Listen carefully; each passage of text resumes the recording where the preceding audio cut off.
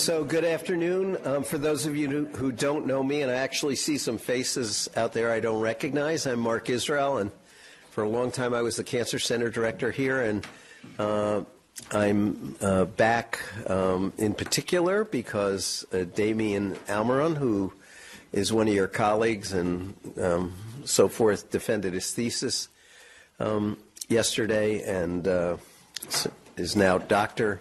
Almiron, and we're pleased to have you.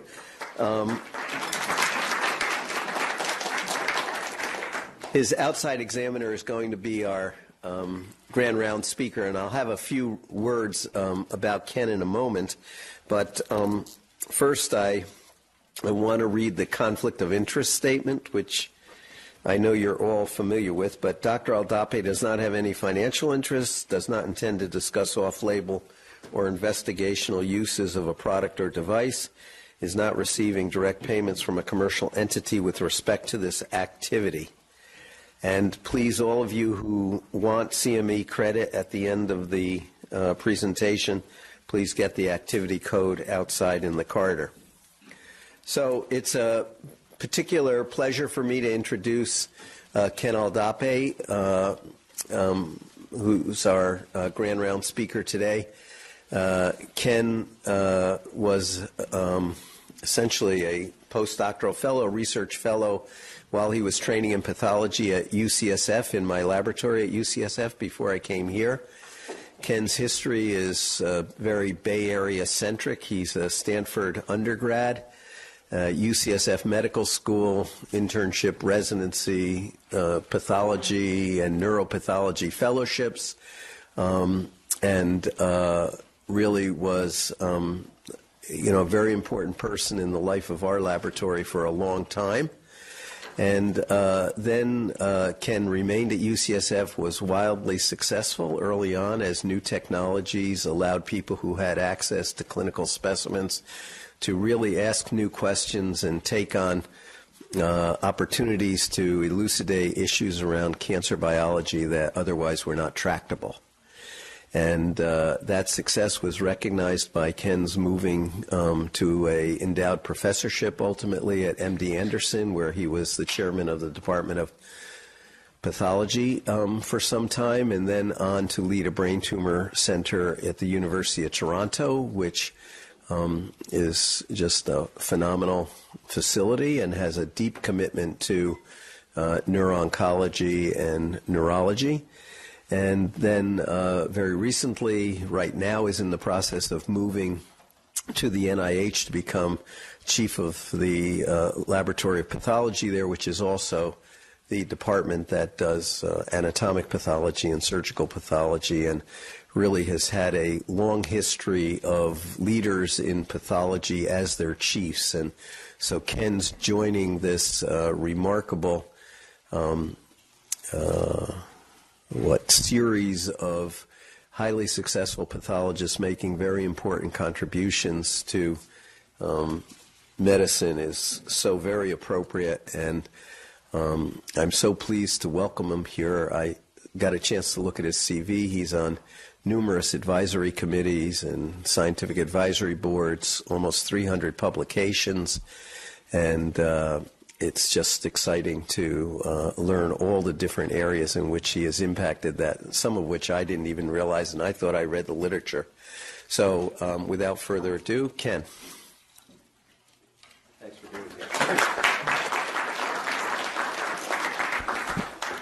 Thank you, Mark, for that very, very generous introduction. I will say, it was in the early 1990s, I was this very green clinical fellow in pathology and neuropathology, and Mark graciously took me into his lab and really, I think, turned me from a physician to somebody who at least had, started to think in a scientific way. And so I'm always be indebted to you, Mark, for that. And it's really good to be back here to see you and to meet one of your mentees who was, as Mark said, did very well in his exam. So we're looking forward to great things from you, Damian. I want to talk about This will be a sort of a translational talk about how we can move some molecular things that we're doing in the research realm in terms of genomics and epigenomics into the concept where we can at least think about applying them clinically to help how we classify and manage patients with brain tumors. So I'll hope to describe a few things in that direction that I think are very interesting and I think are very exciting and if I could say perhaps can form a paradigm shift on how pathology is done in terms of the classification and diagnosis of cancer. Unfortunately, I have nothing to disclose. So I'll talk about a few things. First is some work we did on TCGA. You've all heard of TCGA. We were part of that when I was at MD Anderson. How we used things like TCGA multi-platform analysis to help us understand a new way of classifying brain tumors, especially gliomas, that wasn't based on how they look under the microscope. I'll talk a little bit about how some of that work was related to the WHO classification, which is the Bible of how pathologists, the Bible that they use to help define these specific entities that are acceptable in the realm of clinical diagnosis. And then I want to talk about a specific example of molecular profiling, epigenetics, DNA methylation profiling, how that has some unique features that can help us as pathologists classify tumors more accurately. And so I'll start with a problem. And so here's one problem. So the most common intrinsic neuroepithelial tumor that we deal with are the gliomas, the diffuse gliomas. These are the brain tumors that are killing patients. And the diffuse gliomas, the grade 2 and the grade 3 tumors, can be classified. You have 6 choices. If you see a diffuse glioma, you've ruled out glioblastoma. You've got 6 choices: astrocytoma, oligodendroglioma, and then this middle entity, oligoastrocytoma. And they can be either of grade 2 or grade 3. And this is all fine on paper. You sort of pick one, you look at the case, you pick one, and you make a diagnosis, next case. But the problem is that there's very poor inter-observer concordance among these entities. You take a tumor that's called one thing, and the next pathologist may not call it the same thing, the same tumor using the same WHO classification, et cetera, et cetera. And so that's the problem. And it really relates to how we classify tumors. Harvey Cushing, who's not only a great neurosurgeon but helped start how we classify these tumors, had this algorithm here on how tumors are classified. And we see these terms that are still in use today: medulloblastoma, glioblastoma, ependymoma. So this is nearly 100 years ago that this classification was developed. And it, in some sense, although it's been refined with experience, it hasn't changed so much. And the question is, can we use modern molecular techniques to help us evolve in that sense? So, here's some pictures. I'm a pathologist, so we can show a few H&E pictures. On the left is oligodendroglioma. These are classic examples that no neuropathologist would have a problem with. On the right is astrocytoma. Again, these are textbook cases that no one has a problem with. The oligodendroglioma has the so-called fried egg artifact.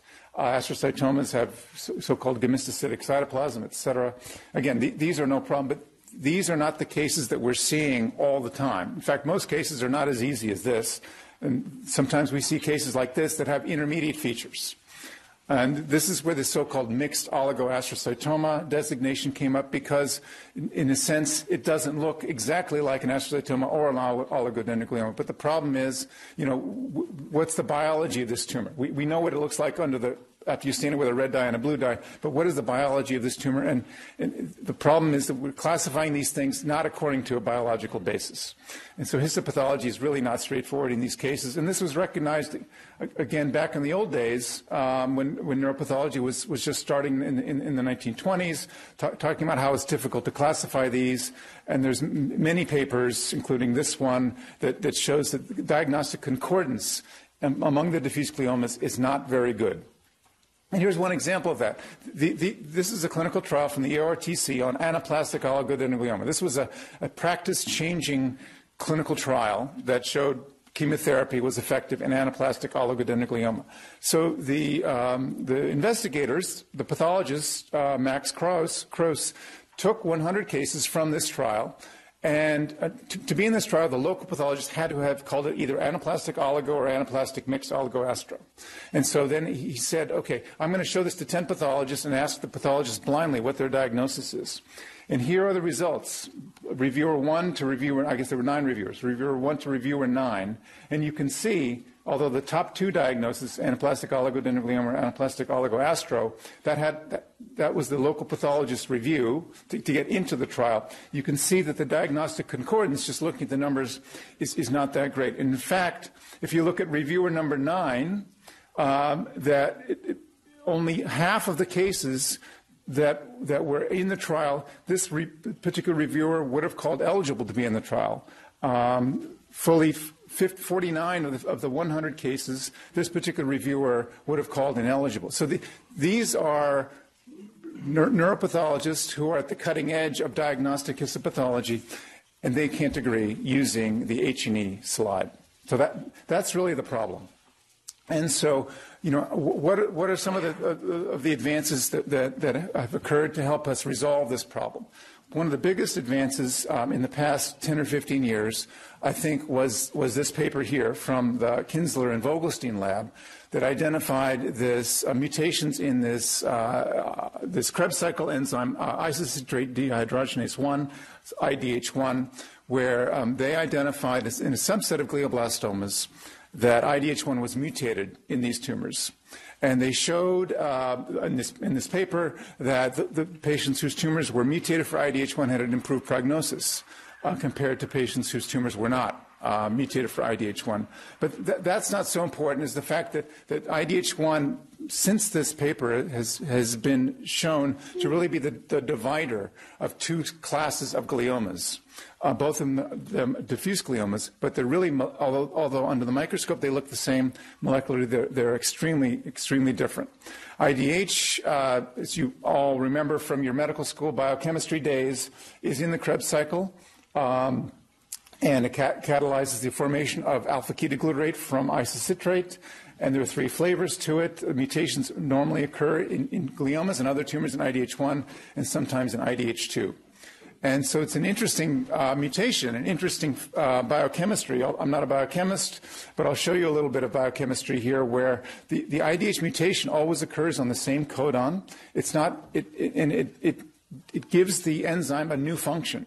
Instead of making alpha-ketoglutarate, the IDH132H or IDH130 codon 132 mutation IDH1 or 172 in IDH2 makes it turn into 2HG or 2-hydroxyglutarate. So it further converts the alpha-ketoglutarate into 2HG. And this innocent-looking molecule, 2HG, is probably the cause of diffuse glioma in the subset of patients who have IDH mutations. So the reason is probably that this interferes with the epigenome of the cell.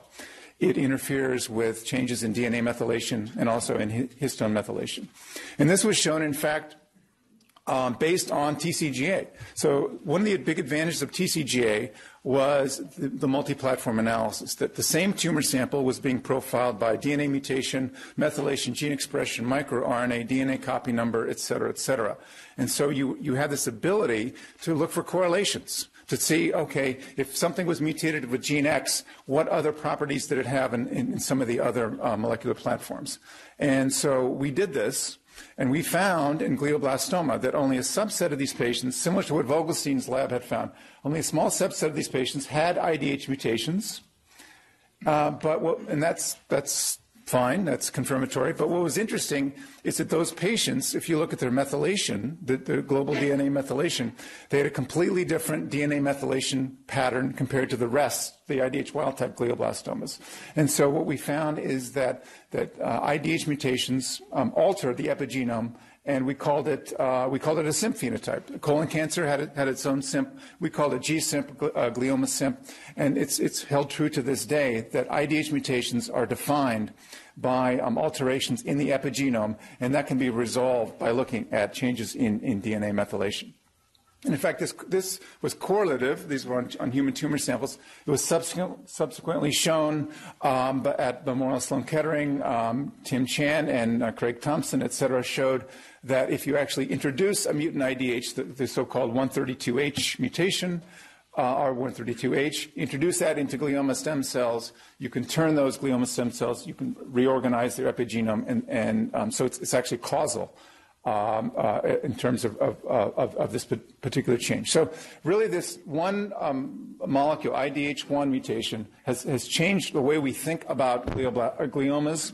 This is the old Vogelgram of gliomas, where we have on the left the progressive from lower grade to glioblastoma, on the right the de novo or primary GBM. This was how we thought of it for many years. And it's really IDH status that puts really a thick wall between these two kinds of glioma, where the IDH mutant gliomas are the progressive gliomas that go from low-grade astrocytoma oligodendroglioma into glioblastoma, and the IDH wild-type tumors are here on the right. So it really defines two kinds of glioma that look the same under the microscope, but are very different. We talked a little bit about TCGA. That was first really, I think, pioneered in the glioblastoma. Based on the success of that, it was moved into lower-grade gliomas, the astrocytomas and oligoastrocytomas that I talked about. We gathered about 250 or so cases that had most of this multi-platform sequencing or profiling, and again tried to do this multi-platform analysis to ask how can we classify these tumors and how does the molecular classification relate to histology and clinical outcome. And so the answer is really shown in this which was the final figure for this paper, which again had just over 250 diffuse lower-grade gliomas. And the question was, what's the first cut? Is it diagnosis, astro versus oligo? What is it? And the first cut was, in fact, whether or not the tumor was IDH mutated or not. And so the first cut of these tumors was IDH mutation, which occurred in 60 or 70% of these tumors, which is consistent with the literature, or not, or IDH wild-type tumors. If the tumors were IDH mutant, there was a second cut, whether they were so-called 1p19q co-deleted, that's a molecular signature of oligodendroglioma, or were they intact or not co-deleted for 1p19q, the so-called molecular astrocytoma. And then the question was, well, what are some of the other molecular features of these three subsets, the co-deleted IDH mutant, the non-co-deleted IDH mutant, or the IDH wild type? Turns out that the IDH wild type, many of these tumors, even though they were called lower grade glioma, grade 2 or grade 3 astrocytoma, oligodendroglioma, these had alterations that are reminiscent of what we see in IDH wild type glioblastoma. Alterations in P10, alterations in CDKN2A, amplifications of EGFR, TERT promoter mutations, etc. So these, even though they were called, and they, by all accounts, by expert neuropathologists in some cases, were called lower-grade gliomas, molecularly these can be defined as glioblastomas on a biologic basis. And then the lower-grade gliomas that were IDH mutant had these particular alterations that are shown here. Non-co-deleted patients almost always had P53 mutations, ATRX mutations. Co-deleted patients often had TERT promoter mutations and other genes like CAC, which is a tumor suppressor gene on chromosome 19q. So the question was, how well did histology do? And not so well. So one finding from the TCGA analysis is that histology was only a rough approximation of these three subtypes. And this analysis, I'll show you another way of how this analysis was done that really shows how the genomic profiling really converged onto these simple molecular markers to identify clinical subtypes.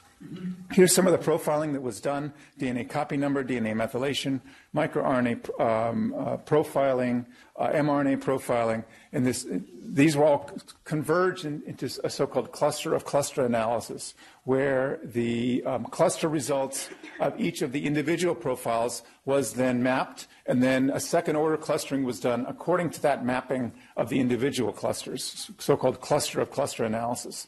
This is, in some sense, unsupervised, so without prior knowledge of the particular molecular phenotype of any of the tumors. And so this is the result of the cluster analysis, where these tumors were clustered according to these four disparate molecular platforms. And you can see here, if you look at the molecular subtype band here and the colors, that it's not perfect, but it does a pretty good job of separating the tumors according to whether or not they were IDH wild type, IDH mutant, co-deleted, the so-called molecular oligodendroglioma, and IDH mutant non-co-deleted molecular astrocytoma. So an unsupervised analysis using multiple platforms, when all mashed together, recapitulates pretty well our thinking of how we classify these tumors using these simple molecular markers. And so this is really the summary of that. And the other take-home message from this analysis is that the tumors that were called oligoastrocytoma. Here's the histology band here, and you can see it's not so clean. That what the neuropathologist called the tumor doesn't map so well to the molecular subtype, and that was especially true for this mixed oligoastrocytoma, where no molecular correlate, despite a lot of searching, could be identified. And because of this result, the WHO, when it met 2 years ago to sort of update the classification, de-emphasize oligoastrocytoma, and it will soon be sort of disappearing from how we classify these tumors, simply because there's no biologic basis for this entity. And it's given rise to papers with dramatic titles: "Farewell to oligoastrocytoma," et cetera, et cetera. So that I think is one way we can use this molecular analysis to help us understand and classify these. Elevator. Code Amber. 4L elevators. So I want to talk a little bit more about one of the platforms, DNA methylation. Okay, so this is from the TCGA paper that looked at the 250 or so lower grade gliomas mapped by DNA methylation using the so-called Illumina 450K 450,000 probe array. And so the first thing you can do is on the left is this is normal brain. So these are probes selected for not being methylated in normal brain. And then you can see on the right here these tumors that have the band of yellow and red. These are the GSIMP positive. These are the IDH mutant tumors that have the methylated phenotype. And so you can see the other molecular alterations that map to these particular methylation subtypes. Again, the three subtypes that we talked about: the co-deleted IDH mutant, the IDH mutant non-co-deleted that are p53 mutated, and then the IDH wild type. And so, as we talked about, many of these IDH wild-type tumors that do not have the CIMP phenotype could be considered pre-GBMs. Pre-molecular glioblastomas would be another name. But one thing that was I think, noted but really not dismissed in this initial analysis, and I was partly responsible for not emphasizing it at the time, was this very thin band here, the so-called methylation M1 or methylation 1 subgroup, that really didn't fit with anything. They were IDH wild type, but they weren't pre-GBMs. They didn't have the molecular alterations of GBMs. And the question was, what are these tumors? These are tumors, again, that were sent in to TCGA from big cancer places as diffuse gliomas. And we didn't really have, there's a small percentage of these cases, but we didn't know quite where they fit at the time. And so what happened was, after this paper was published, more cases came in. It was combined with the glioblastoma TCGA analysis into a much larger group of over 1,000 cases. And now we could start with strengthened numbers. We could start looking at these things a little bit more closely. Here is the result, the graphical abstract of this sort of combined TCGA glioma analysis, where on top here you have the IDH mutant tumors, and down here the IDH wild-type tumors. And you can see here that there's, in the Kaplan-Meier curve, some differences in outcome of the patients with IDH mutant tumors, which is interesting, because even though overall IDH mutant tumors do better, looks like there's a subgroup that didn't. In the IDH wild-type tumors, again, most of them are the molecular GBMs, but again, there's a small subtype of these patients who don't behave like GBMs. So it's a bit more complicated than simply calling IDH wild-type tumors molecular GBMs. And so I'm going to show you a little bit about some of that analysis, especially with this M1 methylation phenotype and what we found out about that. Cancel, code amber. Cancel, code amber. So here's a little bit about more on the methylation profiles that relate to the IDH mutant tumors first. And so this group here. And so these are all the GSIMP positive cases, but when you compare GSIMP positive and GSIMP negative, all you see is that big difference. But when you actually sort of focus on the IDH mutant tumors only, you can see a range of methylation. And so here's an analysis of what we called at the time the GSIMP low versus the GSIMP high tumors. A minority, 10% of these tumors, had a lower level of methylation compared to the majority of these tumors. And that's, again, it's a pretty picture, so what? And it was matched to some extent by the mRNA analysis. But again, sort of, so what? What's the meaning? The meaning of this? And the meaning of it was that these patients here, the patients that had the GSIMP low phenotype, these patients had a much worse outcome compared to the GSIMP high patients. And so what we're doing is we're now separating the IDH mutant from the IDH wild-type tumors, looking at the IDH mutant tumors only, and seeing some molecular heterogeneity within IDH mutant gliomas. Again, they have a better outcome in general than IDH wild-type tumors, but it's not always the case. And so there's now an active study as to the relationship between this GSIMP low phenotype and other clinical parameters in IDH wild-type lower-grade gliomas. What about the IDH mutant lower-grade gliomas? What about the IDH wild-type lower-grade gliomas? We talked about most of them being molecular GBMs, but there was this nagging M1 methylation phenotype of these tumors. What were those? And so this number of cases was expanded, and then it was compared to another kind of glioma that was not included in the analysis. That's not a diffuse glioma, and that's called a pilocytic astrocytoma. Even though these are called astrocytomas, they're completely different on a biologic basis from the diffuse gliomas. Pilocytic astrocytomas are considered benign tumors that are potentially curable if they can be surgically resected. And so it turns out that this M1 group of diffuse gliomas, as histologically defined, from a methylation perspective and from a molecular perspective, many of these have BRAF alterations that pilocytics have, et cetera, et cetera. These tumors actually were, on a molecular level, pilocytic astrocytomas.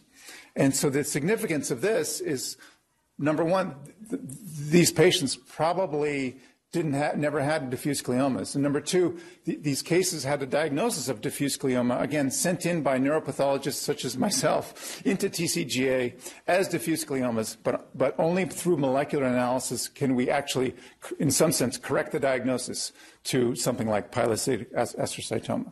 And, I think more and more we're going to be hopefully incorporating some of these kinds of analysis to reduce the subjectivity, reduce the diagnostic error that we see. IDH mutation that we've talked about can be very helpful in that regard as not just sort of a molecular marker that defines a subgroup of gliomas, but to really help us correctly classify these cases. For example, IDH mutation, since it's a mutation, does not occur in theory in normal cells or in cells that are not, in general, diffuse gliomas.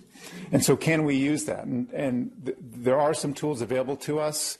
There's with the R132H mutation being very common, a clever neuropathologist in Germany, Andreas von Daimling, developed an antibody that sees that mutant antigen, works very well in our pathology specimens. And IDH, the R132H mutation, it accounts for the majority, not all, but the majority of IDH mutations that are seen in gliomas. And so we can use that, for example, in this panel of 6 different cases here that all, in some ways, have features that would at least raise the possibility of oligodendroglioma. If a neuropathologist looks at any one of these cases, he or she would for sure include oligodendroglioma in their differential diagnosis, the so-called fried egg effect. You've got a perinuclear nucleus and then a white space around it, perinuclear halo. And so the question is, are all these oligodendrogliomas or not? And you can use things like the presence of IDH mutation to help you. And it turns out that of these 6 oligodendroglioma lookalikes, only 2 of them are oligodendroglioma, being positive for the IDH mutation. The other 4 are other things that can, on occasion, look like an oligodendroglioma under an H&E. Again, what I'm trying to show is the imprecision of the H&E in terms of specificity of diagnosis. So here's a pilocytic astrocytoma, which again is not a diffuse glioma. These are some other descendant-plastic neuroepithelial tumor, a pneumoma, et cetera, et cetera. So we can use these molecular markers not just sort of to help us think about them biologically, but actually help us in the clinic to more correctly classify these tumors. Here's an example of some brain tissue that pretty much no one would be able to call diffuse glioma, but only with these tools you can identify the rare infiltrating glioma cells in this specimen. So how can we apply this? So the WHO brain tumor group came together to update the classification of these tumors and try to include, where possible, some of these molecular markers into the classification. The so-called WHO Blue Book that's been developed over the past 20 or 30 years. And what changed in the WHO of the 2016 update was that we were able to convince the group of pathologists to include molecular markers not as an adjunct to a diagnosis, because in the past, an oligodendroglioma was defined as something that had fried egg artifact on the H&E. But now we could say oligodendroglioma, not just, sure, it's got the fried egg artifact, but it also has IDH mutation and 1p19q codeletion. So it actually entered into the definition of the entity rather than as an adjunct to the entity. Here's part of the WHO classification of brain tumors. There's about 100 different entities that occur in and around the brain, and many of these, where clinically relevant, we were able to include some of the molecular alterations that could be incorporated.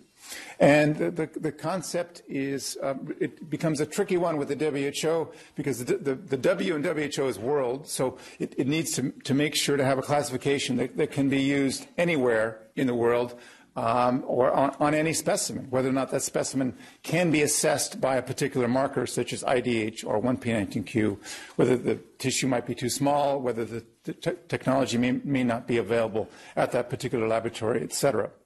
So the concept was to include sort of a layered diagnosis that includes the histologic grade, the histologic class, the H&E classification, but also the molecular information, and then integrating the molecular information into an integrated diagnosis that includes the histologic and the molecular.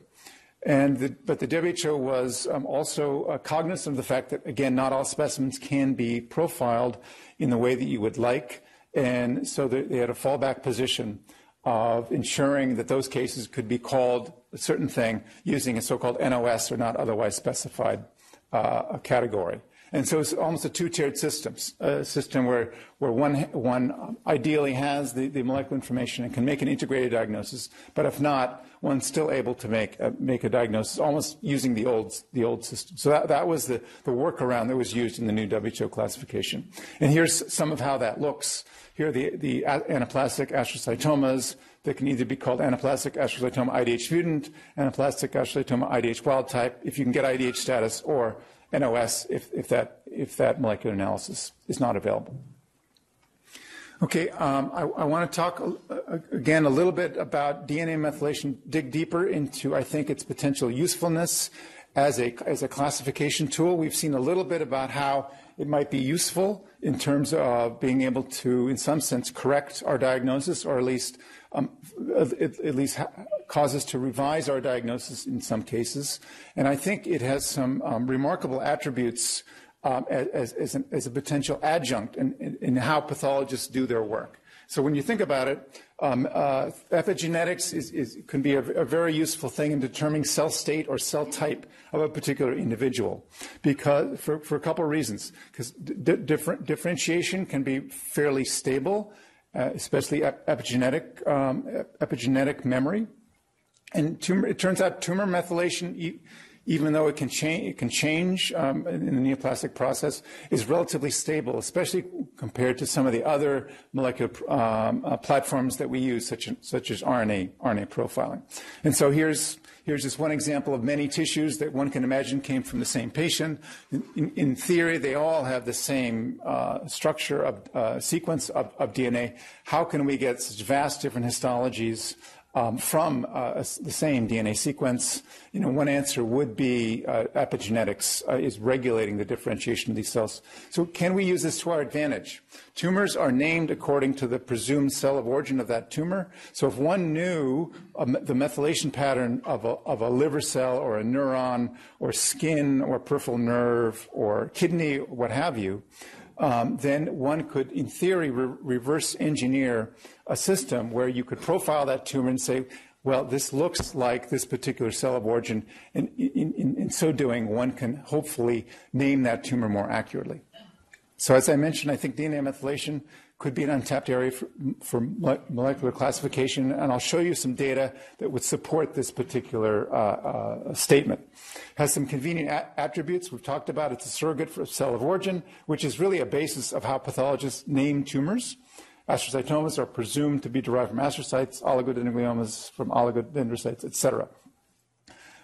We also know that there's some tumors that look the same under the microscope. We've already talked about IDH mutant and IDH wild type gliomas that are indistinguishable in the microscope, but they can be further defined by methylation patterns. Medulloblastoma, another brain tumor, is another example of a tumor that has been refined by the use of subtypes, and methylation is one way to do that. It's, as I mentioned, a fairly stable marker of cell state, and it works well in the harsh things that pathologists do to tissue, formalin fixation and paraffin embedding. I mentioned this is one tool to measure global methylation. This is an old slide. The 450K has now been upgraded to almost double 850K feature array, but it's a very convenient way to do DNA methylation profiling. And so here's sort of one figure from, this represents a lot of work from a lot of people. It was actually published in Nature last week as an article. And it was really driven by researchers at in Heidelberg, Germany, at the DKFZ. An individual named Stefan Pfister and his colleagues. I was part of this work, but he was the driver. And he had an idea. That was, I can use DNA methylation as an adjunct to pathologic diagnosis. And so it was a very methodical approach where tumor samples were taken that were with a known diagnosis: glioblastoma, astrocytoma, ependymoma, meningioma, et cetera, et cetera. And once a certain number of tumors had been profiled with that histologic diagnosis, then a methylation signature was mapped so that in terms of how it distinguishes itself from all the other samples that have been profiled. And they gathered several thousand methylation profiles from the variety of brain tumors that were accumulated, both in-house and also they became a reference center for outside people wanting help with their diagnosis. And they developed a classifier, a methylation classifier for brain tumors. And the TSNE plot of something like principal components is shown here with the 80 or so entities that were defined by methylation. And essentially recapitulating what I said, an algorithm was created on 1,000 or so samples, and then a new set of samples was evaluated to test how well this model did relative to the standard of care of pathology? And the answers were really quite interesting and quite surprising. And here's sort of one of the bottom line results of this work, and that is that if they took 1,000 or so cases, and each case was then analyzed by a pathologist in the normal way, H&E, immunohistochemistry, et cetera, and given a diagnosis. That case was then sent for methylation. The methylation result came back, and the question was, did the diagnosis change? What was the concordance between the two? And when there was discordance, how often did the pathologist change the diagnosis based on the methylation result? And the answer is that in 12% of cases, the diagnosis was changed. Now, again, that's a minority, but when you think about it, for a laboratory test, you sort of want accuracy greater than 88%. You want certainty. If you're a patient, you want to know with certainty what your diagnosis is. And these were all comers. These were cases, most of which were not controversial. They were not difficult. And so when you think about it, this is a big number. 12% of cases being reclassified based on one molecular test, I think, is something that is fairly significant. But of course, here's the algorithm: standard pathology diagnosis, methylation array. 88% of the time concordant, no change in diagnosis. 12% of the time change in diagnosis. But then you can ask, what was the clinical significance of that? What was the change in diagnosis significant? It wasn't always, but many times it was. Sometimes it resulted in an upgrading of the tumor from grade 2 to grade 3 or grade 2 to grade 4, et cetera, or downgrading of the tumor, grade 4 to grade 2. And since patients are often treated according to both the name of the tumor and the grade of the tumor, in many cases, the change in diagnosis has clinical significance. I mean, for example, here you can see a pilocytic astrocytoma, benign tumor. Patients given that diagnosis changed to a diffuse midline glioma, histone H3, K27 mutant. This is a highly lethal tumor. So there were some clinically significant changes identified through this methylation analysis.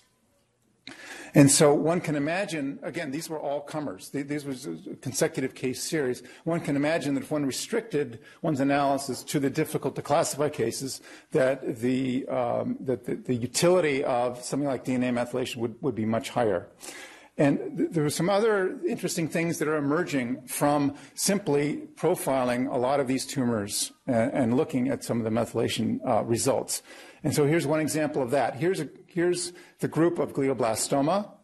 Here, GBM mesenchymal subtype, et cetera, et cetera. But here were a couple cases that were, although they were close to GBM, they weren't quite in the main mass of GBMs in terms of clustering with glioblastoma. And so is that artifact? Who knows? But you can look at now these tumors, and here's the histology for these two tumors. They have sort of unusual histology. But then you can look at other things. DNA methylation has the advantage of also being a surrogate for DNA. You can derive DNA copy number off of the same array as DNA methylation.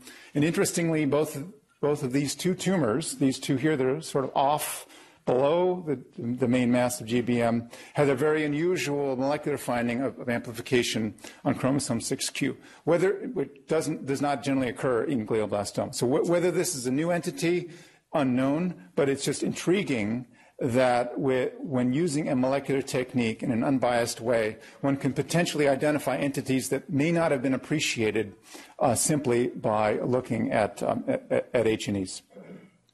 And so, here are some of the clinical implications. As I mentioned, for 800 or so samples, 3/4 of them were sort of concordant. The pathologist called it GBM. The methylation called it the same thing. So that was all fine. But there were another subset of cases where, again, there was some clinically significant changes, either a revision in diagnosis, either being upgraded or downgraded in terms of the WHO grade in a substantial portion of cases.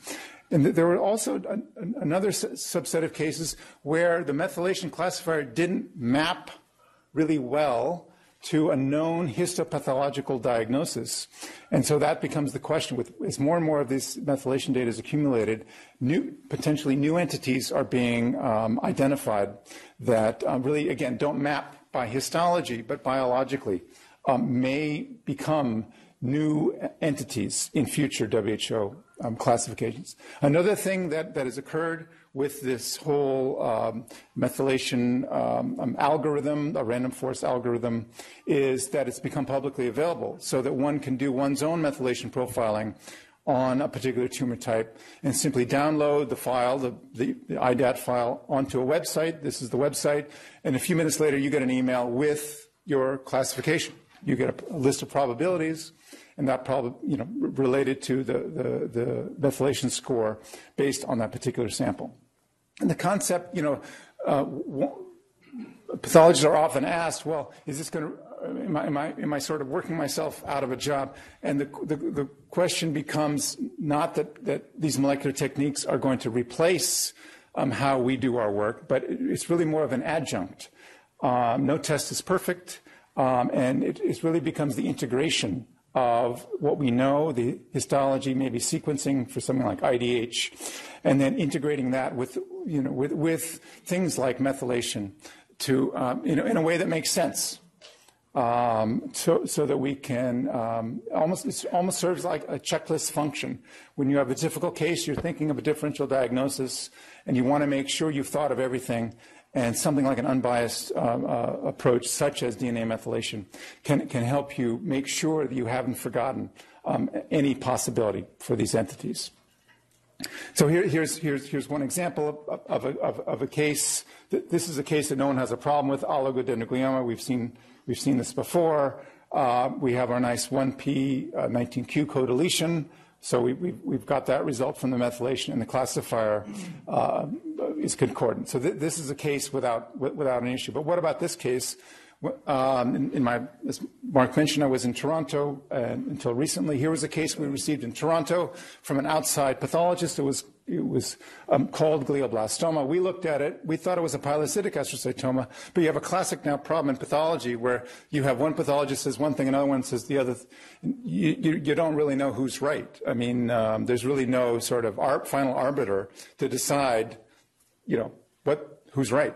And so you can use things like methylation. So this patient was getting combined temozolomide radiation and had been told that they have a very significant diagnosis of glioblastoma. We looked at it again. Although it has microvascular proliferation, didn't have other features of glioblastoma. We did methylation, very clean copy number, which is never seen in glioblastoma. The classifier puts it out as a pilocytic tumor. And so, we were able, on this particular case, to give good news to this patient and ask the neuro-oncologist to not treat the patient with radiation and temozolomide. And there's other examples of that we see in our daily practice.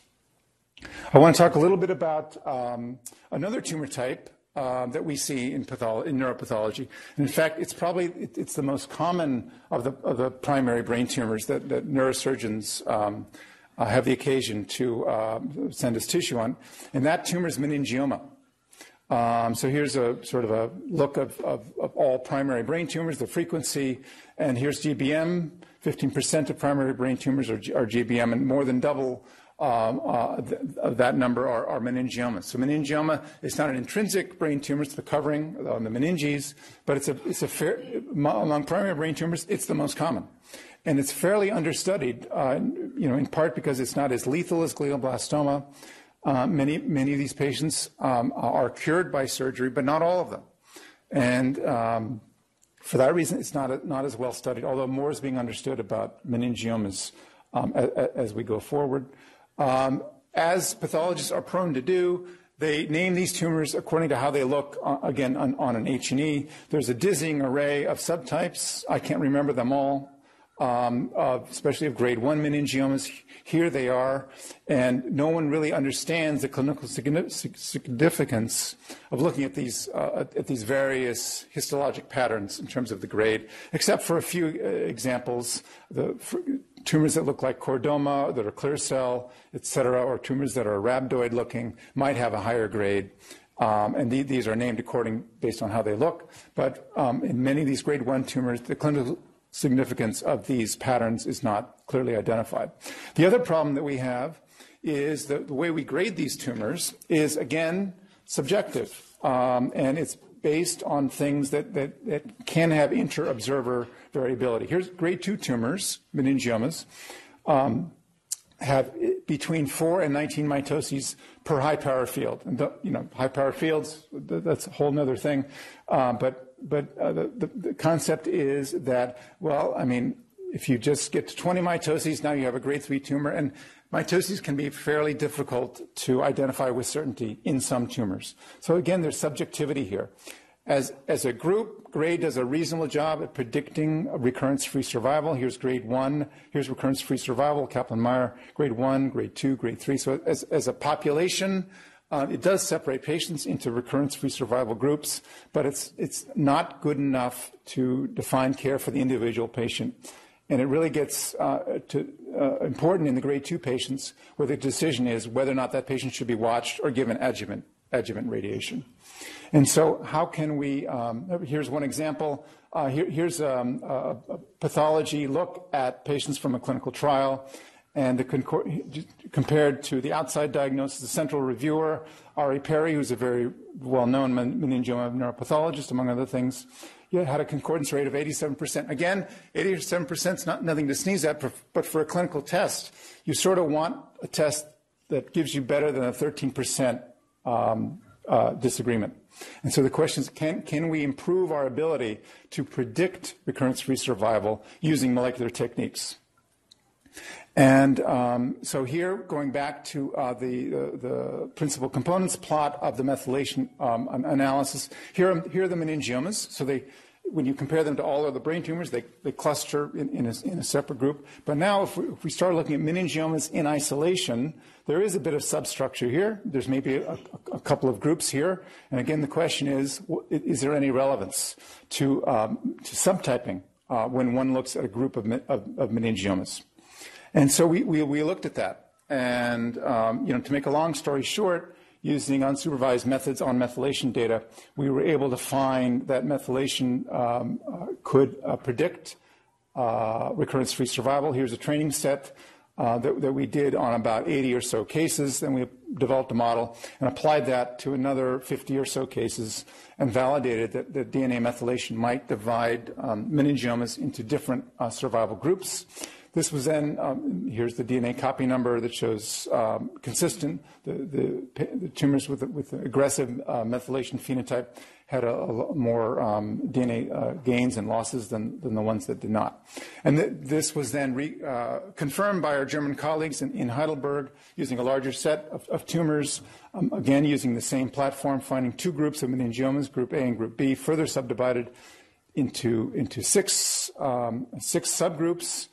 And since time is short, I will get to the point here, which is that here's the various methylation groups that were identified, and you can see the Kaplan-Meier curves showing progressive difference in recurrence-free survival, and also some molecular differences between tumors that were classified by DNA methylation.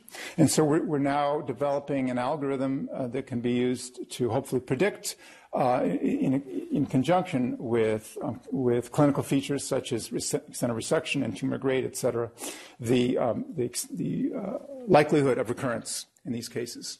And so here's the comparison of the standard pathology diagnosis, the grade 1, along with its many subtypes, grade 2 and grade 3.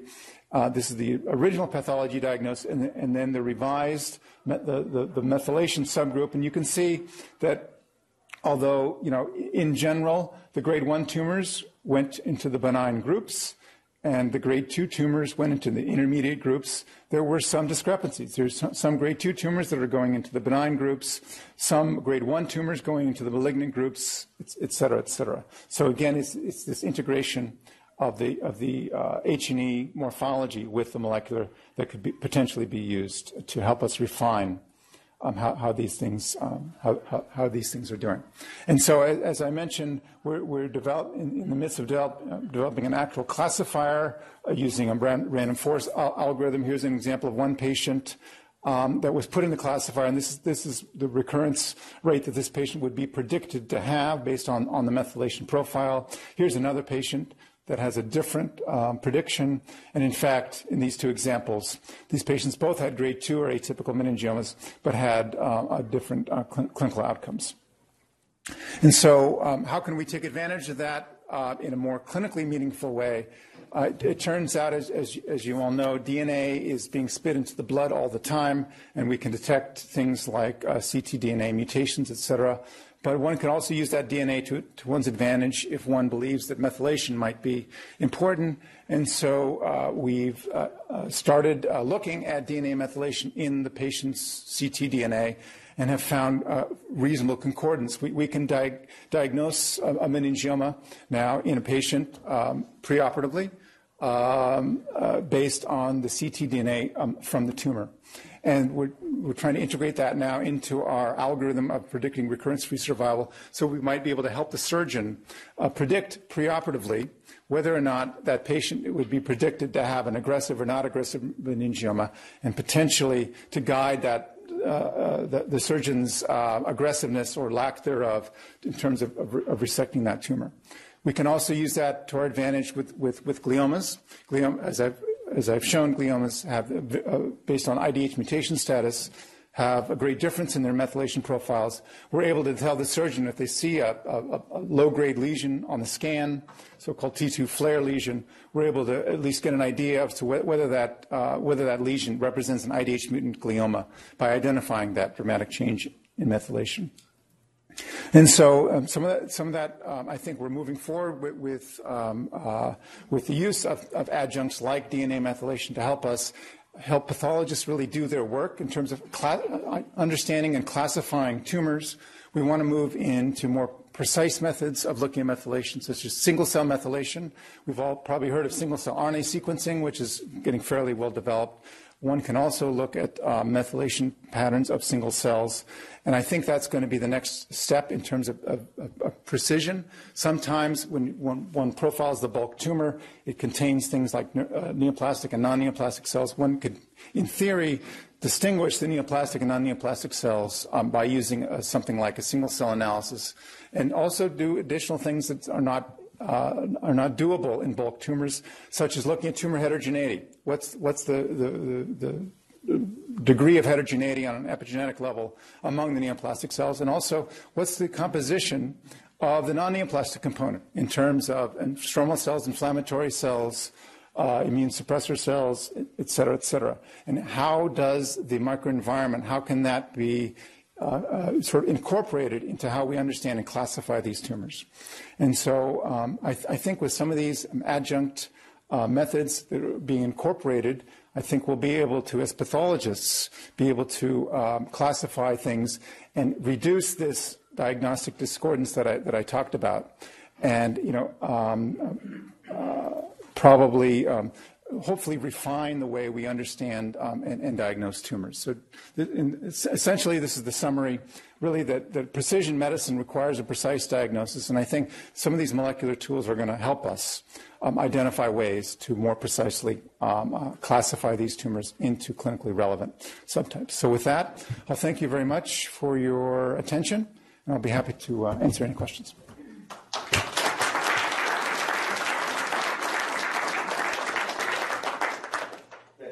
I know there are a number of clinical colleagues here, and it's pretty late, so I think we'll entertain one or two questions, and then Ken can hang around if there's time. I don't know the exact plans for going to the airport and chat further, but are there, I mean, it's an amazingly provocative talk, and I'm just wondering if there are any particular questions. I certainly have many. Paul? So setting aside for a moment the fact that in some places in the world they can't do the same molecular testing that we have access to, I'd be interested in your thoughts on the grading system, because clearly we know that a grade 2 may do worse than a grade 4 depending on the molecular subtype. Yeah, it's a great question. It turns out that the methylation signature is not a very good grading tool, is the honest truth. It's more of a cell of origin tool. So it can help you define whether that is sort of an astrocyte, oligodendrocyte, et cetera, et cetera. This particular tool is not very good at, once you've identified the cell type, to actually grade the tumor. So that's an important limitation of this. But you're right. That's a very, very, very good question. So let me ask, what's your impression, Paul? You might want to weigh in. How many people are now being tested for IDH that come with a potentially diffuse glioma? All of our patients. No, not here. I mean across the country. I think it's virtually ubiquitous now. Okay. Because I would think that would be a really critical issue. For the most common mutation, it's immunohistochemistry, and I think that's a little more readily available than some of the other things that we do. The issue comes up is when the immunohistochemistry is negative. That's the, I don't know, if you'd like to comment on that?